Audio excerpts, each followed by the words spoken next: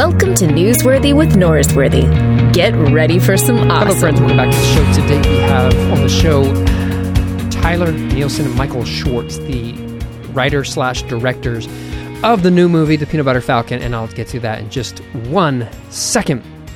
But let me remind you that we are doing a mailbag podcast coming up soon. I'll be honest, I posted a couple episodes ago of a reference to this, and I kind of forgot that I said it, and then I started getting emails about mailbag podcast, and I was like, oh yeah, I did say that. So let's go back and remind everyone else, just as I needed to remind myself. But we have had a couple good ones come in already. Questions, we have time for a few more, so send in those questions for a mailbag, and I'll probably get to that in the month of September. So email those to me at Luke@LukeNorsworthy, and we'll get them on the show. Also, let me say this about the podcast. We are talking about a movie today, not a book, and I have a deep commitment to doing no spoilers movies. I cannot stand it when I even know anything about a movie. I try not to know a single thing about a movie before I show up at it, which has led me to a few bad movies, but more importantly, it has led me to create an experience about a movie that is almost from a blank slate. And so with that in mind, I hope that you've already watched this movie. It's been out. The nationwide release was on Friday, but if you haven't, we will do our best to not spoil anything from the movie, but I can't promise everything will be from like scratch when you watch the movie. There's going to be obviously some that we reference, but there are no major spoilers, and there's even a part, probably about 35 minutes into the podcast, that we specifically dance around a pretty critical part of the movie that would have been spoiled. But the plot of the movie, that doesn't change the beauty of this conversation. I think you will really enjoy it. It was a thoughtful conversation with two guys who were just a pleasure to talk with, and I hope you guys go out and support the movie. And without further ado, here is the podcast. We could have done this in person, but nevertheless, let's just do this. So have you guys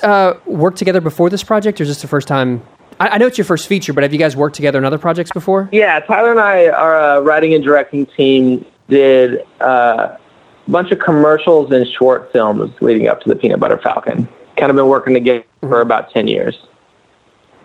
And to switch to a feature film, or to do a feature film, what was the difference? I've got a friend of mine who's making the same transition, and I hear him talking about it in the process and getting everything behind it. It seems like it's so much more complicated, but it still seems like you're still just telling a story. It's just a bigger story, right? Yeah, every story has its own rhythm. I think a feature is it's a really different pace. It's like running a mile or running a marathon are two really different races, and it's kind of the same thing with storytelling. So Tyler and I, we sort of had to look up. We knew how to tell 30-second stories with commercials, and then we got up to 10 minutes, and then, we were ready for the next step, which was 90 to 120-minute features, and we had to do a lot of studying because it is just a very different thing. What were you studying? I mean, we went to the library. We checked out every book you could get. There's a lot of YouTube videos, and then just watching movies, studying what worked in The Godfather, what worked in Stand By Me, what were beats that worked in inciting incidents and things like that. What didn't work? Being like, oh, that didn't work for me. That sort of just cherry picking things and starting to understand when you're telling a story what works and what doesn't work. So, like, for example, if I'm sitting here with you right now and I'm like, Luke, let me tell you this story. You're gonna love it. So, I woke up this morning, and I got my socks, and I put my socks on, and when I put my left one on, I put it on my foot. You're already gone. It's been 10 seconds. Already lost you. There's no, so understanding, even when you're telling a story that's longer, how to keep an audience engaged. It's a real craft to keep an audience engaged for, upwards of an hour and a half to 2 hours, when it only takes 4 seconds to lose somebody. Yeah, that's completely true. I had Pete Holmes on the podcast a couple of years ago. Pete Holmes, he's HBO guy. Yeah, we're fully aware. Crashing. Yeah, we know. Yeah. Okay, so Pete was on the show, and so I'm a preacher by trade, and he said something about stand-up and preachers, similar skill set, and he said, you should go try it. And I was like, well, all right. And so I usually take July off from preaching, and so I went to comedy clubs throughout Austin, did 5 or 6 of them, and doing open mics. Doing 3 minutes of an open mic compared to doing like a 30-minute monologue in front of my congregation, it seems like it's the same thing, but it's drastically different. And I assume transitioning from, a 30-second commercial to, 2 hours in which you're really competing against like people's phones and their inability to pay attention. Like that is a major change. Oh yeah. Right? I mean, and I agree with Pete. It is a lot. There is a preachery element, not preachery in a bad way, but there is an element of like, we are up there telling a story, like if you watch our movie, like our movie has, deep spiritual undertones. We take the audience on a cathartic ride for 90 minutes. Hopefully it's cathartic for 93, 4, 5 minutes.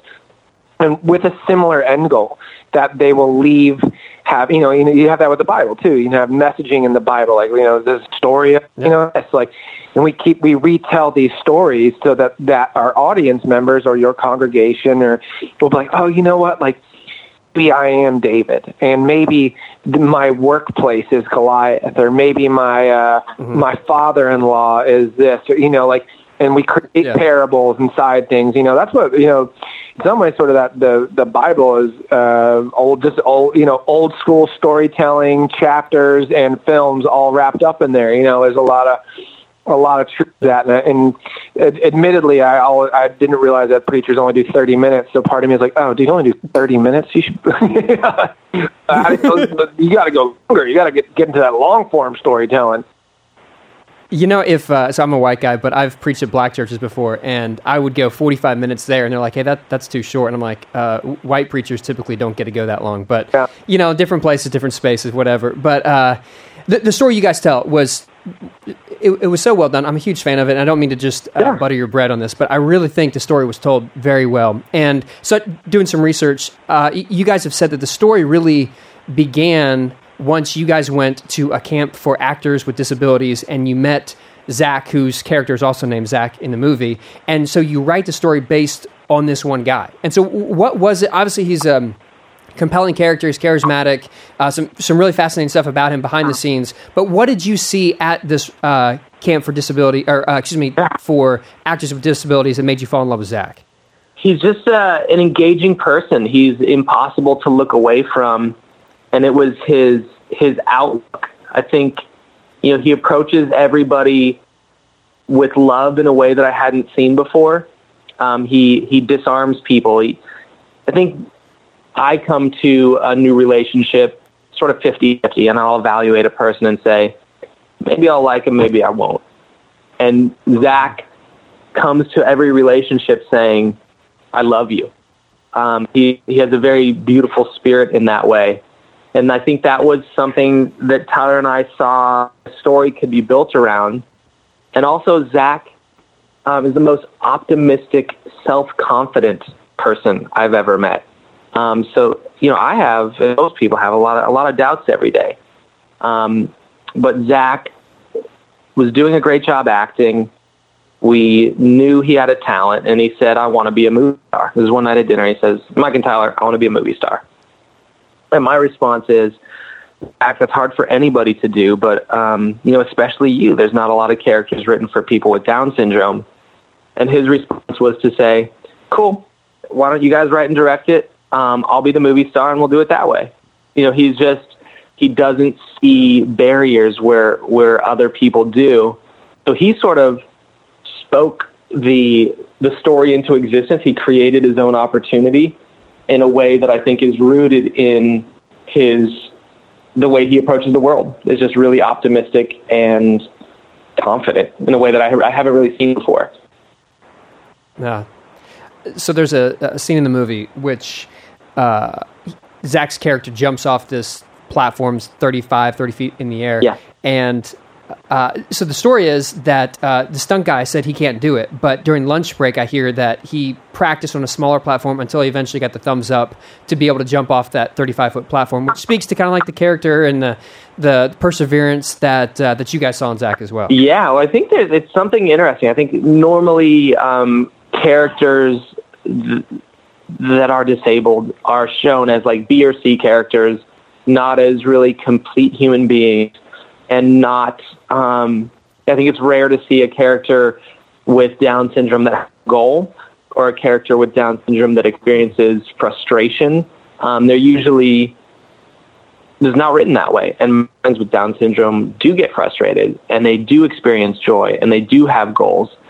And the stunt that you're talking about is, we had a challenge. Luckily we ended up with the producers that we did. But even getting the movie made, a lot of producers wanted to cast the Zach character with an able-bodied actor playing Down syndrome. Rain Man did it really well with Dustin Hoffman, and Tom Hanks did it really well in Forrest Gump. But we didn't want to do it that way. We wanted to do it for real, not because we were doing it for charity, but because we thought Zach could do it better than anybody else, and more authentically, and more affectingly, and more emotionally. And the stunt coordinator that came to our project, he hadn't been on the path we've been walking for 5 years. He came to realize that Zach was so capable in not only communicating emotions, but also doing stunts. And it took Zach saying, the stunt coordinator said, okay, so Shia can jump off, and then we'll have a stunt actor come in, the stunt performer come in and do the stunt for Zach. And it took Zach standing up for himself and saying, why can't I do it? Well, why? And the stunt coordinator just saying, there's insurance, and, basically it's like in the script, there's red tape, there's rules, there's regulations. It's Zach just saying, no, I can do it. And then our team responding really well and saying, he really can. Zach is a great swimmer. Zach has been living his life. He lives independently. He has a job. To limit him isn't fair to him as a performer, and it's sort of what the whole movie's about. So what are we doing? And it was a nice pivot on set where, Zach again created his opportunity, and we had the ability to do it for real. Yeah. Up until I read the backstory for that scene, what I thought was most impactful and impressive about that scene is that you were able to get me as a viewer to celebrate when a grown man punched a kid in the face. Yeah, coming from a preacher, we did all right there. Well, I didn't say I was a good preacher. I'm just saying I am. But to think that you could get a grown man to root for another grown man punching a kid in the face is impressive. But to figure out the backstory makes that even more impressive. But the reason that Shia's character punches him in the face is because obviously this kid is mistreating Zach. And in that scene, there's again the word which the most jarring thing about the movie to me was the language, the use of the R word. Yeah. Which I just don't hear that word ever, and to hear it in a movie was it was jarring. Tell me about your thought process, and obviously you probably had to put that word in there, but what were you thinking behind? Yeah, first of all, I love that you don't hear that word. I still do, unfortunately, and I'm with Zach sometimes when I hear it, and. For us, we worked closely with Michelle C. Witten at the Global Down Syndrome Foundation and the Shrivers at both Best Buddies and the Special Olympics. And they said, please show the bullying and the hardship that these that people with Down syndrome go through. Show the complete character. Just like you're showing goals and frustration and joy, please show the hardship, and to exclude part of that to make something go down a little bit easier isn't doing justice to the story and isn't doing justice to the community. So, we talked a lot about including that word or not including that word, and decided that it was best to include it to have, the most authentic portrayal and for the story to work, and also for the community, so that, more people get to have experiences like you where they don't hear that word very often because they see the harm that it can do. Yeah. Well, I think the word needed to be in there to represent all that you're trying to accomplish. And I think it makes it more authentic as someone who's lived in the South and kind of seen some rougher parts that do have that sort of treatment of others. It makes sense. And there's a unique line in there where Shia's character is told by Dakota's character about why he shouldn't say that word or something. And then his response is, you're treating him like one. And the fact that she's treating him as less than human is, according to Shia's character, the same thing as saying that word. Yeah, and I'm just going to give a little more background on that, because Shia's character, we're really careful he doesn't use that word. Oh, he doesn't? No, okay. He doesn't. It's very important. We only have villains use that word. Yeah, he says you're treating him like that, but he doesn't use it in that way. Yeah, so it's Okay, good. so the Dakota's character is just being is coddling the character of Zach and being sort of condescending, and Shia's character says, "Don't do that." And she says, "Don't do what?" She says, Right. "Yeah, you're treating him like an R word." And then she said, "I've never used that word in my life." And he goes on to say, "Well, coddling somebody in its own way is very condescending and limiting to that person's experience in the same way that using the word might be." But he doesn't say the word.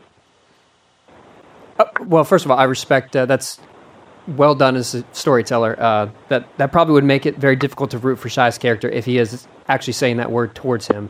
But what you find about Shia's, obviously he's a very complicated character, but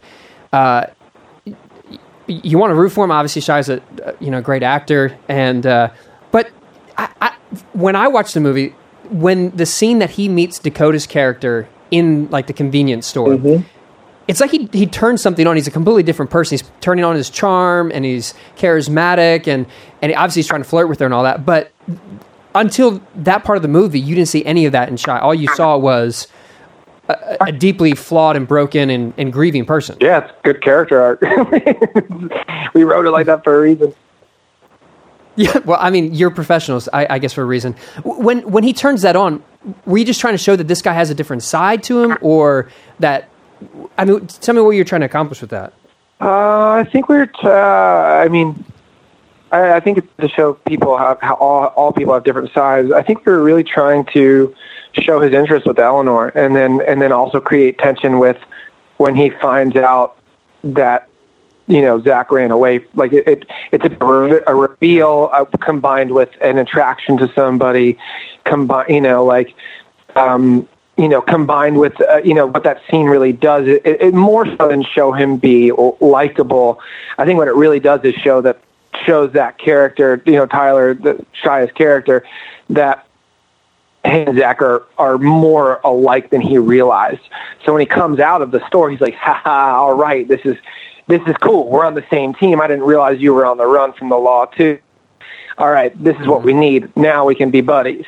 So I think that was more the purpose of the scene. I don't think it was to show him have a different side, but I think that when you hire an actor, and by hire, I mean get the ability to work with an actor like Shia. Shia brings something to every scene. So Shia as an actor did that probably more so than our writing did that. How do you balance that? I want to speak to that question a little bit too. This is Michael. The Tyler character is coming, like you said in the question, from a really damaged place. And I think he is, even leading into that convenience store scene with Dakota Johnson's character, he is coming back to a more grounded place from loneliness and self-loathing, from past mistakes, from having spent time with Zach. So in the scenes leading up to it, he's made the decision to help Zach before even running into Dakota. And I think when we make decisions to help people, a lot of times it helps them, but it also helps ourselves feel more grounded. Yeah. And so there's that thing that's happening already, and it continues throughout the film, up into the climax of being of service to something or something bigger than yourself awakens a spirit within you that maybe is deeply buried when you're lonely or when you've done something you regret. Yeah, no, that's pretty right on. And as someone in my profession, I've seen that time and time again, that often when we're stuck in... I have a friend who lost a husband recently, and her response was, "I want to serve the poor, and I'm going to be involved in our benevolence ministry." And there's something cathartic about getting outside of yourself. I love the way he told that. And he obviously is... Shia's character is obviously a troubled character, but you don't overtell the story of where his trouble comes from. There's a section of scripture in the Jewish wisdom literature that says the more the words, the less the meaning. I like that. Yeah, I mean, I do too. It's kind of in my book, but it's that was a Bible joke right there. When and this is, I guess, a spoiler alert, but when Shia's brother passes away, you tell that story, but it's just with a few flashbacks. As you were crafting the story, and you decide this is like, did you think like this is the bare minimum that we can put and devote to that part to get us to where we understand where he's coming from? I don't know if you ever saw a movie called Moonlight, but they did a flashback with traumatic experience, and they pulled the sound out of it.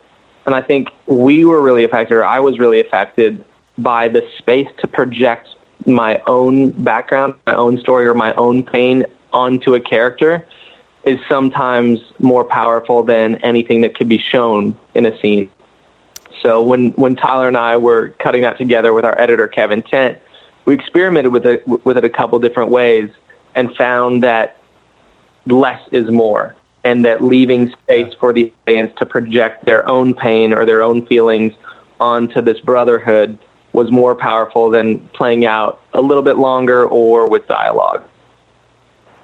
Yeah, I completely see that. And the nice touch for his Shia's hat that he wears the whole movie is actually his brother's hat. Yeah.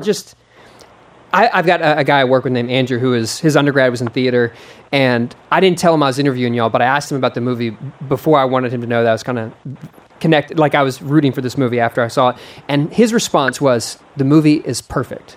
There's no BS. Like, you've cut everything down very simply in a way that there's not extra stuff in there. But my question is, like, how do you get an actor like John, I don't know how to say his last name, who played the brother? How do you get, like, the Punisher from the Netflix show, like, to come in? Yeah, I'm going to be in this role. I'm not going to have a word said, and I'm just going to be in a few cuts, and that's it. Like, how does that pitch go? It's a great question, and it wasn't even a pitch. Well, how it happened was Shia had worked with John Bernthal, Fury, and then called in a favor. We asked him who he felt like would play his brother well, and he said, "John, can I call him?" And said, "Of course," And the truth is I think that when Mike and I approached story and we approached this making movies, and I certainly do my best to approach it with how can I be of service to the film. It's not about me. I don't need pats on the back. I don't need, like, you're the best, directing person. Like, I just don't need it. And it's not why I do this. It feels good to be respected by peers, but, that I don't think Mike and I ever step into stuff with that mentality. And I think that then bleeds out to our cast and crew. Shia wanted to be of service to the film. John Hawkes wanted to be of service to the film. And even Bernthal, he was like, yeah, it's a smaller role, but I'm going to come of service, and Shia is one of my best friends, and I love Shia, and if he needs me there to help him or to be of service to this film, then I'm going to do that. And I think just having that mentality and carrying that, into your work or the things you do creatively or spiritually or whatever that is really profound and gets that stuff done. So, if he had been like, I don't know, it's just not big enough of a role, like that would, yeah. I don't think that would have served anybody very well, because, films are about the story. Nobody, there's never a film that's about, it's not Robert De Niro's movie, you know what I mean? Like, we're all trying to get these lessons. Somebody's got to play David and somebody's got to play Goliath, but it's, so yeah, being of service. I'll just say it. It'll take me 10 minutes to get there, but I'll just say being of service. Well, that's good. Okay. Now, obviously for someone, from, my professional background, I'm going to have to ask about the baptism scene, because it seems like it was a turning point in the movie. Now physically they start, their journey in a much faster pace. Once they get on the other side of the baptism, they get the boat, they start moving at a faster pace. But when you're writing the baptism scene, there's this crazy character who's got this kind of like this crazy religious perspective, but it seems like he's also trying to make a turn, like something turns at that scene. Am I reading that right? You're reading it right. And by the way, I just want to say he's not crazy. It's a little different. I grew up going to Southern Baptist Church with people. I also I love church. I love Mormon churches. I love something that really makes me really emotional is people singing in harmony. Just the word harmony, speaks to depth of harmonious nature of connection. So yeah, he's probably, that gentleman has probably played a bit more like you real intense Southern Baptist. Yeah, his the whole film has a sort of a soft perspective of looking for something, be it with meaning and beyond yourself. And, I don't talk about this a ton because, there's something about talking of, that sort of like, and I'll put it in church, more church phrase to sort of, when you talk about the Holy Spirit, it kind of can leave the room sort of thing. You don't talk about sometimes it, you sort of like, you can hint at it and you can, but when you start talking about it, it becomes, I don't know if it's blasphemous, something weird happens, but I'll speak a little bit about that scene. Tyler's from the South, and this is, and obviously, writer, this is how we wrote it, but Shia might have played it different. So, we'd have to discuss it with him where he was coming from with it. But I think as a character, first off, the guy says very clearly, if you do, like, there are people chasing you, I can clean you. I can I can clean this off of you if you'll just come down here and do this. And I think that Tyler is a character, I think it really rocks him. The next scene after that is basically that really emotional moment. I think he wants to feel like he left this stuff behind. I think he really does, and he doesn't know how to. And I think that's the closest he's felt like he could have. I don't know if it's because it's the nature. I don't know if it's because they're outside. I don't know what it is. I think it's speaking to him in a way that's is ringing very true, but not necessarily completely right. So yes, that character was a Southern Baptist. That character was talking about a higher power, but maybe in a little bit of a way that wasn't perfect for Tyler.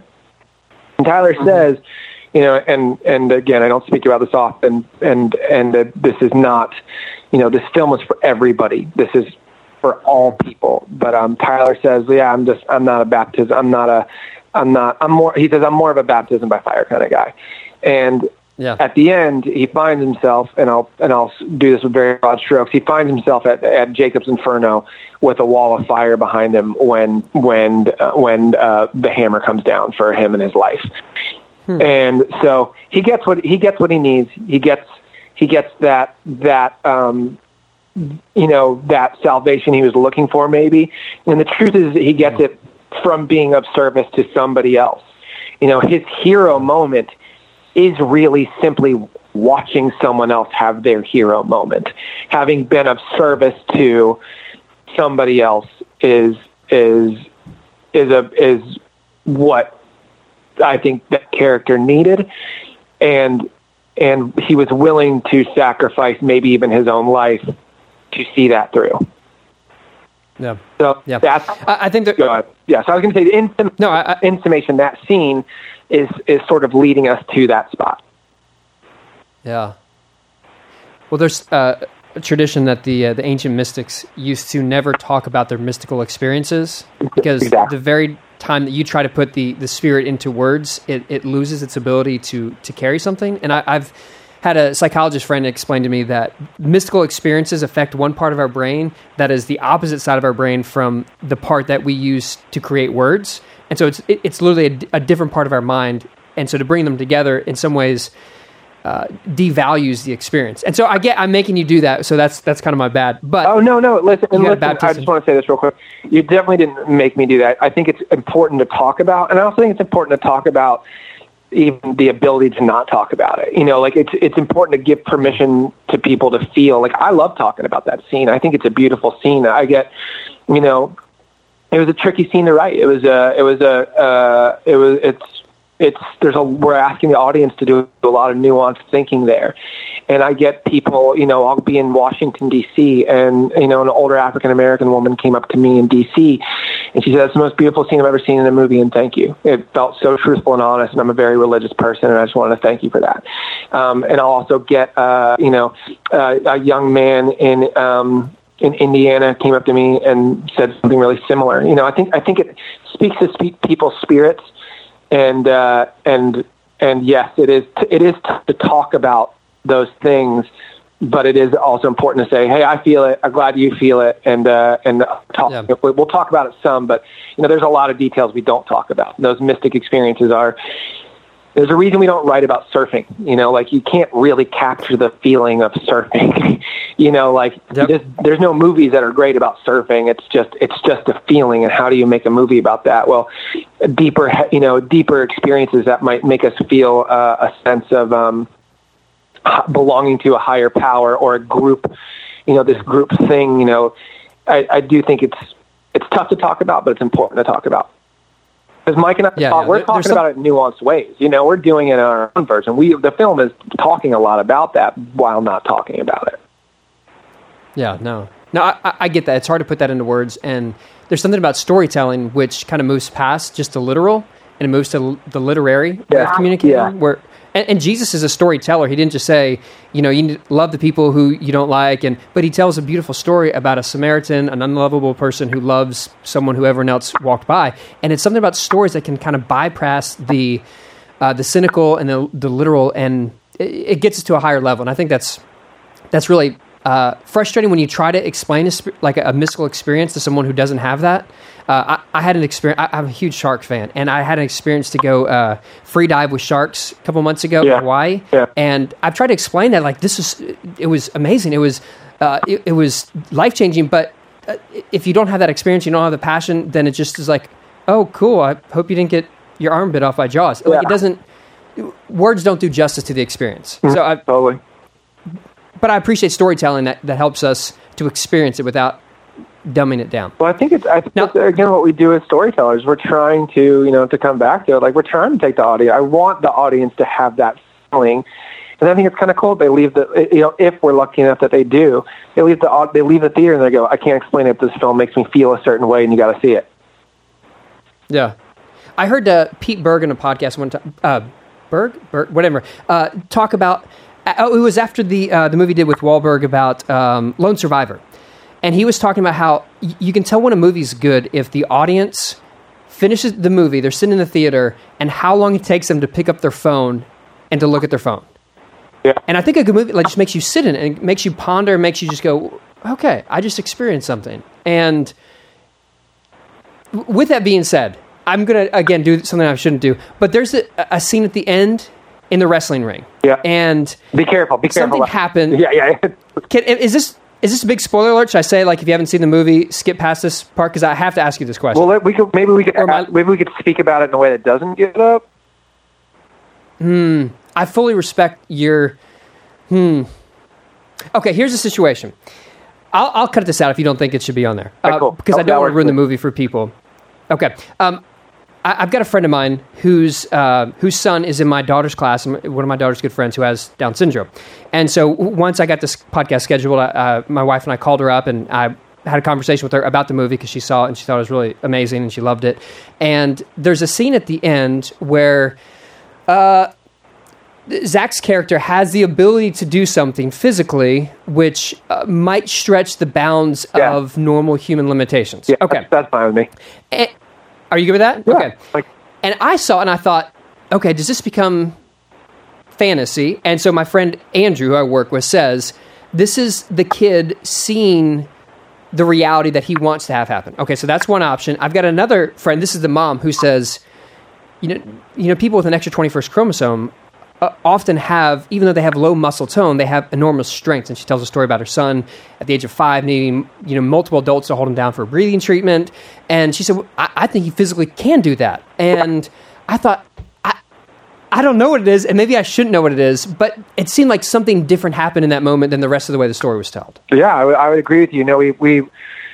It's funny. I have an idea about what happened. I think Mike has his own idea of what happened. I've heard it a few times. People are like, what is that? Like, what happens there? Is it this? Is it that? I actually like audience members. Like, what do you think? Like, actually, I'm curious. Like, Luke, what do you think happened? So, like, do you think it was just simple strength? Do you think that what's your take on it? Okay, first of all, I respect your judo move that you're doing right there. There's an old rabbinic tradition of a rabbi walking with 5 people, and all the 5 students say, "Oh, I'm so sorry to the rest of you, because Rabbi was clearly just talking to me today." And the next one says, "No, I'm sorry because he was only talking to me." And the next one said, "No, he's only talking to me." Yeah. Good stories, I think, do that. I would go with the fantasy element. That's my read on it, and maybe I'm too literal, but nevertheless, it's a compelling scene. Yeah, I mean, and again, you're not wrong. I would probably go somewhere else, but I'm not wrong either. You know, when you make a movie, you know, we made a movie, we didn't make it perfect. We didn't make, you know, like, so it's a different world. You know, a shotgun also wouldn't blast somebody backwards toward 40 feet. That's just not how True. things work. So we bent the laws of reality a little bit for you in this world. Do I think it happened? Yeah, I do. In this story, I do believe that happened. Is it okay that, you know, I wonder, does, you know, my daughter is 3.5 and she loves this movie. It's her favorite film. And she asked me questions about it a lot. Like, she asked me, is Eleanor a person that lives in the world? You know, she asked me that yesterday. You know, she asked me about Zach, you know, she knows Shia. So it's interesting. I think her as a 3-year-old with her spirit and there's an openness to her that I don't think she ever questioned was that a possibility. I think she just let it wash over her and believed that, you know, maybe it's a bit of a parable to, if everybody says something is impossible, that actually this person can do the impossible. And then what our idea of impossible is redefined. So, you know, in the world I grew up in or lived in just a few years ago, people said it was impossible for Zach Gottsagen to star in a feature film. It was impossible. That's never going to happen. Maybe a B character, maybe a C character, but that's an impossibility. Well, when he is in the film, you know, you could parallel it. You could say he's in a film, he does a fantastic job, he holds his own with Oscar-nominated actors, Thomas Hayden Church, Bruce Dern, John Hawkes, you know, Shia LaBeouf, you know, one of the best actors of my generation. Like, he steals scenes from them.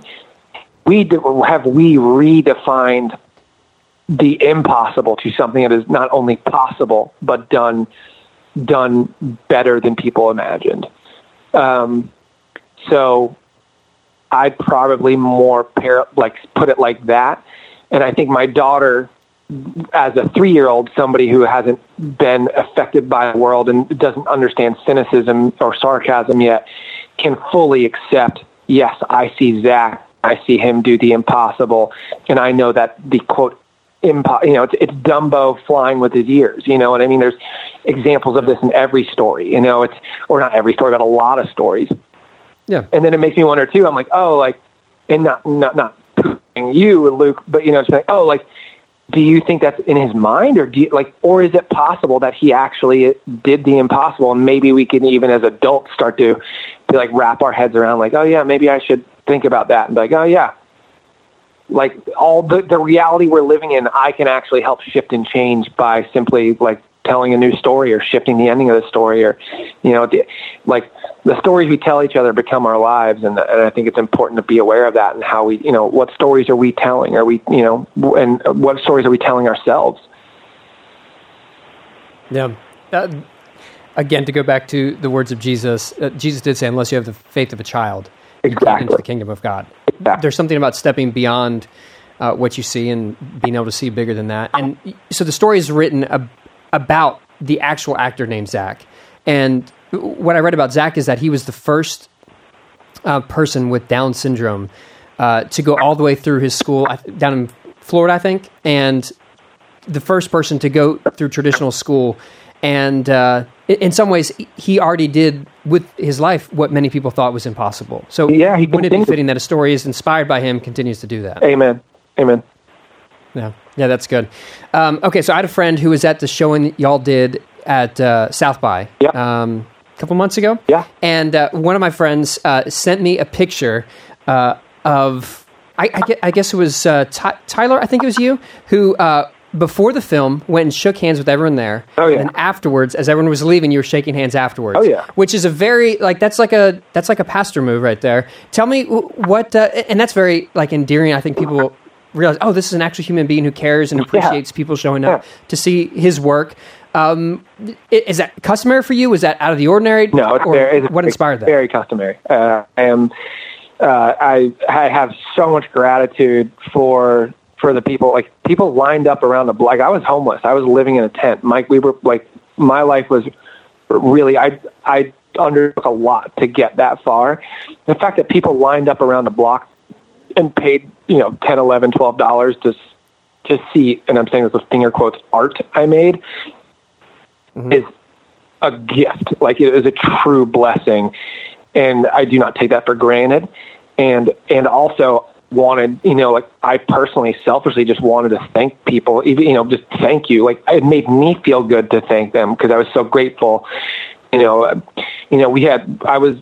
not bummed. We had a late showing. It was a 10:30 p.m. showing. People are tired and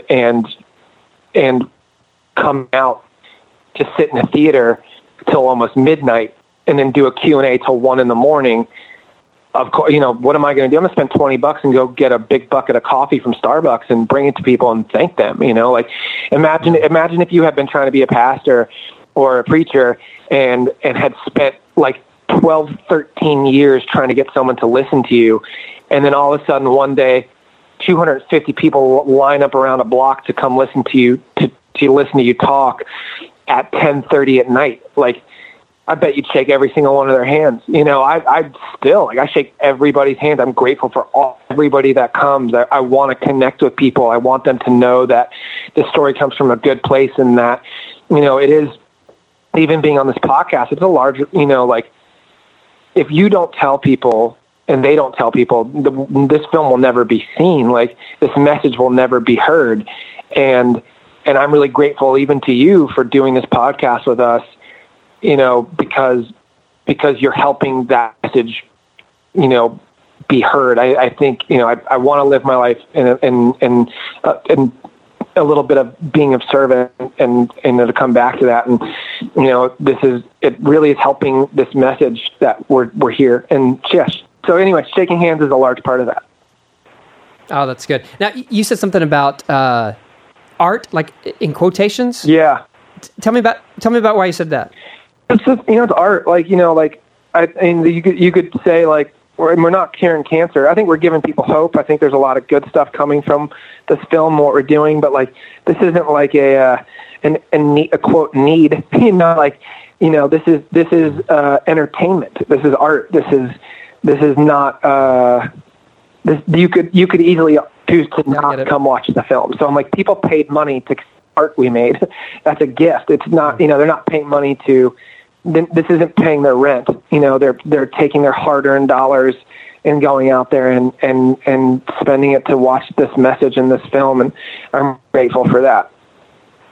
Well, that's great. Well, I'm very grateful. Y'all wrote, you directed an amazing movie. Congratulations on your first feature. Thank you. I'm a big fan of it. I hope everyone goes out and sees it. And next time you're in Austin, hit me up. I'll get you some tacos. You got it. Yeah. I appreciate that, and we'll look you up when we come out to Austin. Thank you for taking the time to chat with us. Thanks for checking out Newsworthy with Norsworthy. Make sure to subscribe to the podcast on iTunes. You are now adjourned.